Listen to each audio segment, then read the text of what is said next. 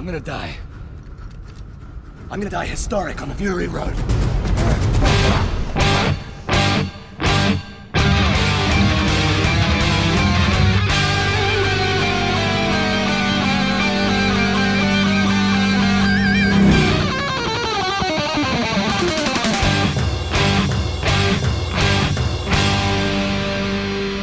Welcome to the Mad Max Minute. We'll try spinning. That's a good trick in Mad Max Fury Road, 1 minute at a time. I'm Rick. And I'm Julia. And today we're talking about minute 107, which begins with Nux asking Capable to witness him, and it ends with Jillian driving the Gigahorse back to the Citadel. With us once again is our resident expert on trench runs. It's comic book Alex Robinson from the Star Wars Minute. Hello there. General Robinson. Thanks for having me back. Good to have you back here on a Wednesday as we observe the climactic scene involving the War Rig, this thing that we've been hanging out with for the last hour and a half and then some. We've really gotten used to the old girl. Yeah, it's interesting to have the setting of the movie be destroyed. Yeah. I mean, it's unusual enough to have the setting of a movie in a vehicle. And then at the very end, when you want the team to be triumphant, but you want them to take the rig with them because the rig is a character. And she doesn't get to go. Like, can you imagine a Star Wars where the Millennium Falcon is legitimately destroyed? Exactly. Yes. Yes. The next one. You think so? It wouldn't surprise me. I'd say 50-50 shot at this point. Sort of a Game of Thrones death pool sort of situation? Yeah, I'm thinking more like a Star Trek 3 kind of a thing where they have to sacrifice the ship to save the day or something. Oh, now there is a trope that has been played and overplayed, it feels like, especially with the new J.J. Abrams movies, where they just destroy the Enterprise in like every Star Trek movie. Yeah, that's exactly what happens in this minute. Is they sacrifice the beloved ship to save everybody else. Mm-hmm. No one ever said George Miller was free from tropes. Yeah, I mean, this is roughly what happened at the end of Road Warrior. They did end up rolling that rig. Uh-huh. Although, I would argue that Max didn't intentionally roll that rig as much as we all might think. I think him going head into the Lord Humongous and then suddenly there's a curve in the road. If it had been more straightaway, I think Max might have been able to maintain it. We'll never know. I guess there's only so much you can do in this world. Well, at this point, I don't think there's really anything Nux can do. But what he does do is he points through the windshield at Capable and he essentially whispers, "Witness me." And I love this moment specifically because it's Nux quietly telling Capable to observe his sacrifice. It's not loud and showy like we had earlier in the movie with Morsov and the War Boys on the War Rig. Witness me! And then he jumps through the air and explodes. It's more subtle than that. Tender. Nux has gotten to a point where he's not doing this out of blind devotion to a god king. He's not doing this because he's been raised to do it. He's legitimately and of his own free will sacrificing himself for someone that really understood him, or at least took the opportunity to learn about him, to listen to him and give him the time of day and not just dismiss him out of hand because he's painted up like a war boy. Yeah. You pointed out the comparison between Morsov and Slit. Their cries of "witness me," and Nux has done it too. Mm-hmm. They want other people around them to witness their glorious death so that they can go to Valhalla. And this is like the exact opposite of what Nux is doing now. His "witness me," first of all, is just for himself. Nobody else can hear him. And it's his way of saying goodbye to Capable, I think. And also, he doesn't want to be witnessed so that he can go to Valhalla. He just wants to be remembered. Mm-hmm. Yeah, he's made a connection with another human. Yes, something he'd never done before. This "witness me" kind of encapsulates his character arc. Mm-hmm. Because when he started out, the last thing he wanted to do, the one thing that he was most afraid of, was dying soft and losing out on the perceived glory that is given to war boys that die in the surface of the Immortan. And here he's doing something as heroic as he originally wanted to do, but he's doing it for a different reason. And I think the reasoning behind it is the biggest change between beginning of the movie, end of the movie. At the beginning of the movie, he wanted to die for Joe. Here he's dying, I'd say, partly for Capable and the wives, but I think he's also doing this for himself. I think also another part of it is that he genuinely doesn't have a choice. He's trapped. Mm-hmm. He's not willingly sacrificing himself. He's gonna die anyways. So he might as well do the thing that he was gonna do. Stick to the plan. Stick to the plan, even if it means you're still in the cab. And I really like how Capable reacts to this witness me pointing thing. She extends her hand and it's open, and she lets her fingers curl in as if she's somehow capturing Nux's memory so that she can hold on to it. It's very reminiscent of what the Vuvolini do when one of their number die. They reach out into the air and they grab at the air and they bring it down to their heart. I like that it's not exactly what the Vuvolini do. She's not copying them. Mm-hmm. She's taking the concept and adapting it to how she feels. She made it her own. One thing I really enjoy about this movie, and another way I think it's, as I said last time, superior to The Force Awakens, or just, I guess, more specifically the Star Wars prequels. It's one thing I really like about it is that it has a huge and supporting cast of minor people who we also follow in addition to the main characters. Mm-hmm. So I think that's a really an overlooked part of a lot of movies. I think a lot of movies focus on 3 characters and then there'll be 2 supporting characters and that's it. But I think by having such a deep bench, it really gives you a lot of a lot more. It's a richer tapestry because of that. I think perfect case in point, jumping ahead a little bit, the Doof Warrior. At the crash, most of the way through this minute, the Doof wagon rear ends the rig, which is exactly what it was supposed to do. It was supposed to create this big chaos. But we never actually see the Doof Warrior. He's no longer on it. Or he is, and he just goes down immediately and not up and out. Yeah. With the bungees. But I noticed when I saw that it was the Doof wagon that rear-ended the rig, I was like, oh no, what happened to the Doof Warrior? I looked for him. I looked really hard for him, and I could not find him. You would think, wearing bright red underoos, that he'd be really easy to spot. Yeah, you'd think so. Are you guys talking about the guy with the guitar? Absolutely. Yes. I think, don't you see him laying on the truck before one of them blows up or something? I thought I could see him. The last time I could find him, I think wasn't even in this minute. The last time I could see him was sometime in Monday's Minute. And I couldn't find him in or around the crash. Mm-hmm. But that certainly doesn't mean he wasn't there. Right. They're very deliberate with their angles in this minute. One thing I did for this minute was I went on YouTube and looked up videos of trucks flipping over and could not find one along these lines where it totally flips over, almost doing a 360-degree turn. Most of them just go over once and then stop, but it makes for some fun viewing. It does. Yeah, I was really wondering about the flip, the physics of this flip. Because we see Nux turn the wheel and he jerks it pretty hard and quick. But the rig seems to just rise straight up off the ground almost and into the air in order to get the clearance to do the actual flipping. I mean, it looks great. It really does. It's gorgeous. I'm just not so sure about it. I'm not sure if they're supposed to be rocks along the side of the canyon that the war rig hits, and hitting the rocks act like a natural ramp that help it roll. It would have to be a ramp. I don't see any other way in universe for it to happen. Plus, it has that cow catcher on the front, so if it did hit the rocks, then it would kind of, push it aside a bit, wouldn't it? Yeah, or at least dig into the side of them. Yeah. And that's even if Nux could see the rocks, because as we mentioned on Monday, Rictus is out there on the hood of the war rig, and there are flames pouring out of that second engine.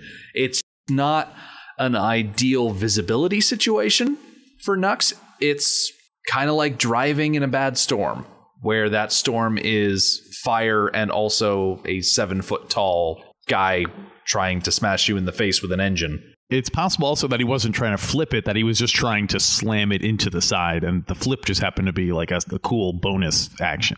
Because the tanker wasn't as secure as it normally is. I think in my research, I found that there are 8 bolts that hold the fifth wheel onto a rig that attach it to the tanker, and they had removed all but 3. Do you think they successfully removed all but 3? I know that was the instruction. Oh, that's a good idea. But did it actually happen? Max left Antoinette and she was working at it, but then the Mack truck came, ripped the part of the war rig right off, and it took Antoinette completely out. Yeah. I think it's safe to assume that she got at least most of them, because the 2 separate pretty easy during the flip. I have an update. You can see the guitar guy in minute 106 on the truck. Towards the end of 106, there's a shot of the truck when he hits the gas and he starts speeding up. You can see the other truck. I forget what it was called, the Goonmobile or something. Oh, the Doofwagon. The Doofwagon. You can see that, and then you can see the guy with the red pajamas on the front of the truck. Okay, so mere seconds before the Doofwagon is destroyed, the Doof Warrior is on it. Mm-hmm. I have no doubt that he's dead now. However, he got dead. Doesn't really matter. Yeah. Surely he must be dead by now. Better send someone to check on that. Unfortunately, there are no droids in the Mad Max universe. I say unfortunately, there are people that are going to be like, oh yeah, no droids. Good thing. No droids. We don't serve their kind here. You don't know. Other parts of the planet could still be in good shape. So Rictus seems to forget about the whole smash Nux in the face with an engine, because as they're nearing the pass, he still has this engine block above his head, and he turns around and he shouts out his own name as the Gigahorse speeds towards the pass, and then Nux flips it. Is this just Rictus's final death rattle? Like, he knows that there's nothing he can do to stop this, so he's just gonna... I think it's his version of Witness Me. Okay. Like, he doesn't need Joe to witness him because he's Rictus. He is now, in the absence of Immortan Joe, the new God King. I suppose so. Corpus might argue with that. You think he thought it through that much? I kind of equate it to the similar thing to when Angharad baby was stillborn. He was a baby brother, perfect in every way, and Rictus called it out to everybody. He wanted everybody to know. Same way here, he wants everybody to know, to see him. So this crash, we already mentioned that it's a little fantastic that it rolls the way it does. There is a lovely behind-the-scenes featurette on the Blu-ray for Mad Max Fury Road. The way this stunt was done, first and foremost, it was done practically. The rig rolling to the side, flying up into the air, sliding along the ground, all of that was 100% real. And what they did is they put the designated war rig stunt driver, Lee Adamson, in a fireproof suit with a helmet and everything like that. And they gave him a driving rig on the right side of the cab, and they put a Nux dummy on the left side of the cab. Because as you see the truck flipping, you can see Nux' white head popping out of the moonroof. Like, he's in there. And so what Adamson did is he sped towards these large uprights that represented the 2 sides of the arc that they're driving through. And when the time was right, he hit a big button next to the steering wheel, and that launched 2 massive nitrogen piston cannons, one on the rig itself, one on the tanker. And it launched the entire thing up into the air and over, and it went over onto its side, and it was sliding along the ground. And as part of this featurette, you can see George Miller, and he's in his little director's tent, and he's watching the monitors, and he sees the Nux dummy popping out of the moonroof, and he gets really concerned that it's not the Nux dummy, that it's actually Lee Adamson. Yikes. And so the stunt finishes, and he's like, did he pop out the top? Is he okay? They ran over there because they didn't do one crash right after the other like it is in the movie. They crashed the war rig, and then they let Lee get out of the war rig before they smashed the Doofwagon into it. But they went over there with the jaws of life, and they cut him out, and he was absolutely fine. Sheesh. It's a living. George Miller is so lucky. There's so many times over the course of these 4 movies that somebody should have died. The law of averages says someone should have died during the making of this. But I love his concern in the featurette. He's like on his feet, hanging on every word out of the radio, waiting to hear that Lee is okay, because he legitimately thought the dummy was his stunt actor. But no, it was just the Nux dummy that had its top layer of scalp. Well, I say scalp, it was a dummy. The top layer of its head was completely scraped off by the ground because of the way it flipped over. So in the movie, as I mentioned, the Doofwagon almost immediately slams into the back of the war rig because they were tailgating pretty hard. Now, this was a separate shot. The Doofwagon was driven by Guy Norris, who did the initial interceptor flip at the beginning of the movie. And the way that they made it so that all of the little pieces fly off is they put explosive squibs on each of the smaller instruments and speakers at the top of the Doofwagon. So that way, when it hit the war rig, all of those things detached and started flying towards the camera. And when they shot this angle of all the things coming off, they shot it at 300 frames per second on one of those Phantom cameras. So that way everything was super slow motion so they could play with the speed that it plays back at, with still being in very crisp detail. Crisp detail is right. These shots of the crashes, they're stunning. They're so beautiful. Yeah. And it's such a dramatic end to this chase. I love that it's abrupt and it throws first the guitar and then the steering wheel like right in your face. Yeah, that was awesome. As awesome as it is, I can't help but whinge at just how CG the guitar and the steering wheel is, but I feel like the rest of the crash makes up for it. You can allow the guitar springing forward and being perfectly centered and then bouncing back for the steering wheel to come through. Like, you can say, okay, I'll allow it because what we just watched was so amazing.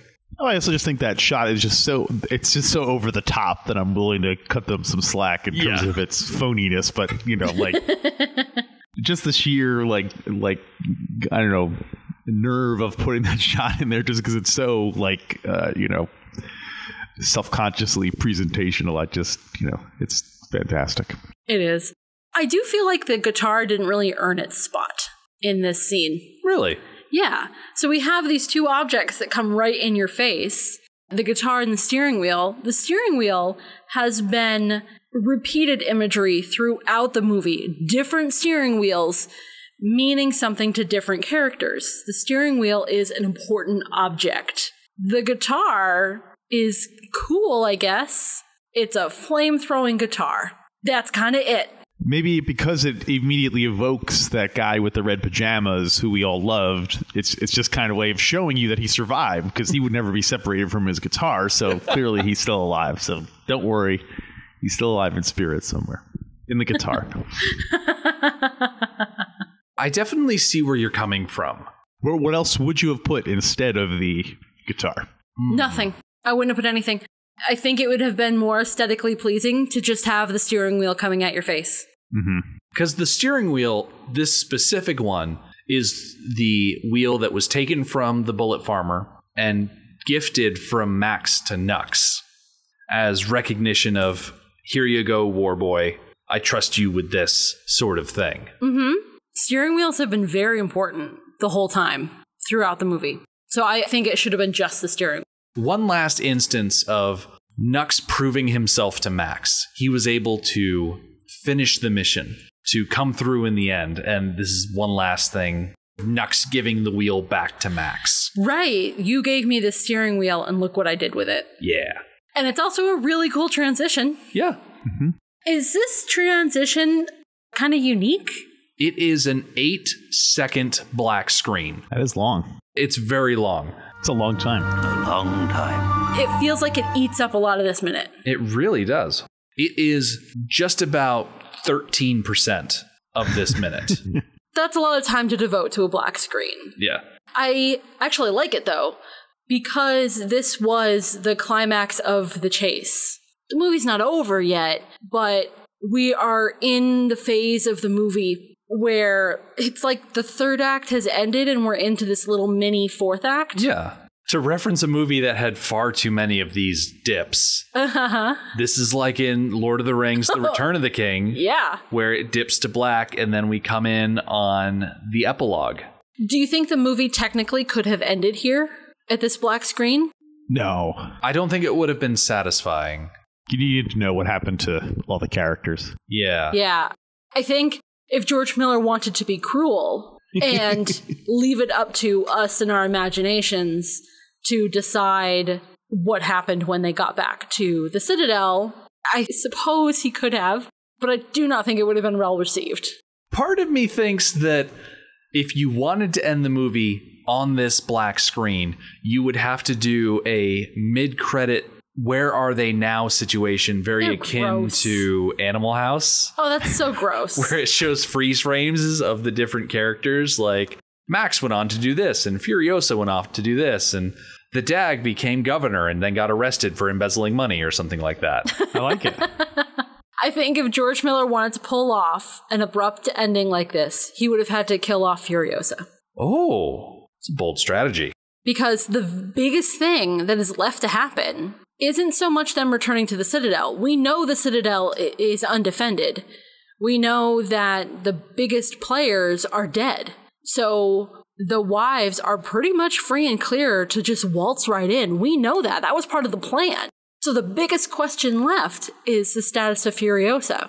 So if she was already solidly dead, I think he could have gotten away with it. I would say that might. I would agree with that. They handled it. I think they would have to. I think they would have to lean a little bit more to let you know what was going to happen to the. Because you don't know if if those ladies went walking in, they could have easily just been captured by someone else. You know, and it's not like they were necessarily going to be free.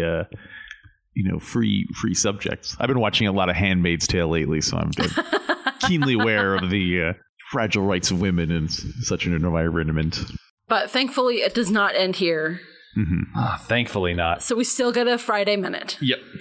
And there's at least a few shots we get here at the end of the minute, because we fade in at 49 seconds and it's the Gigahorse speeding along its way towards the Citadel. And I'm very thankful that we do not see the return of the buzzards, because we just went through so much to get to this point. It was a huge ordeal. And I'm just going to go ahead and assume that all of the buzzards were killed in that initial interaction with the war boys and the war rig and everything like that, because it's a very quiet drive from the canyon all the way back to the Citadel. Very uneventful outside of the Gigahorse. I do love the mirroring from the beginning of the movie. We saw them drive through the canyon, we saw them drive through the flats, and now we've reversed everything. It's obvious that they are going back the way they came. Mm-hmm. And I think, if I'm not mistaken, we are going to do a little bit of distance jumping, but we're still hitting each terrain. I appreciate that. It feels like there's continuity. Yeah, we've already established how everything is laid out. We're just going through the motions of retracing these steps so that way we can finally get to that last destination that we've got our eye on. Mm-hmm. In the final shot, it's like the last second, we see that Jillian is driving, Toast and the Dag are sitting on the seat next to her, and Max is in the back there with Furiosa. We don't know exactly how she's doing. We're going to find that out right at the top of Friday's Minute. So we will be back then when Furiosa takes a turn for the worse. Max makes it easier for her to breathe, and Melita helpfully points out that Furiosa has lost a lot of blood. The Mad Max Minute podcast is a fan project by Rick and Julia Ingham. The Mad Max franchise was created by George Miller and Byron Kennedy, is presented by Kennedy Miller Mitchell Productions, and distributed by Warner Brothers. Mad Max Minute is produced and edited by Rick Ingham. Our opening music is Verdi's Dies Irae by Daniel Bautista of danielbautista.com. Our home on the internet is madmaxminute.com. You can follow us on Twitter at madmaxminute, like us on Facebook by searching for Mad Max Minute, and join our Facebook listener group, Mad Max Minute Beyond Microphone. If you'd like to support the podcast, visit madmaxminute.com, where you can see what's in our TeePublic store, join our Patreon, or even donate to the show to help us keep the tanks full. Thank you for joining us for Minute 107 of Fury Road. We'll see you next time.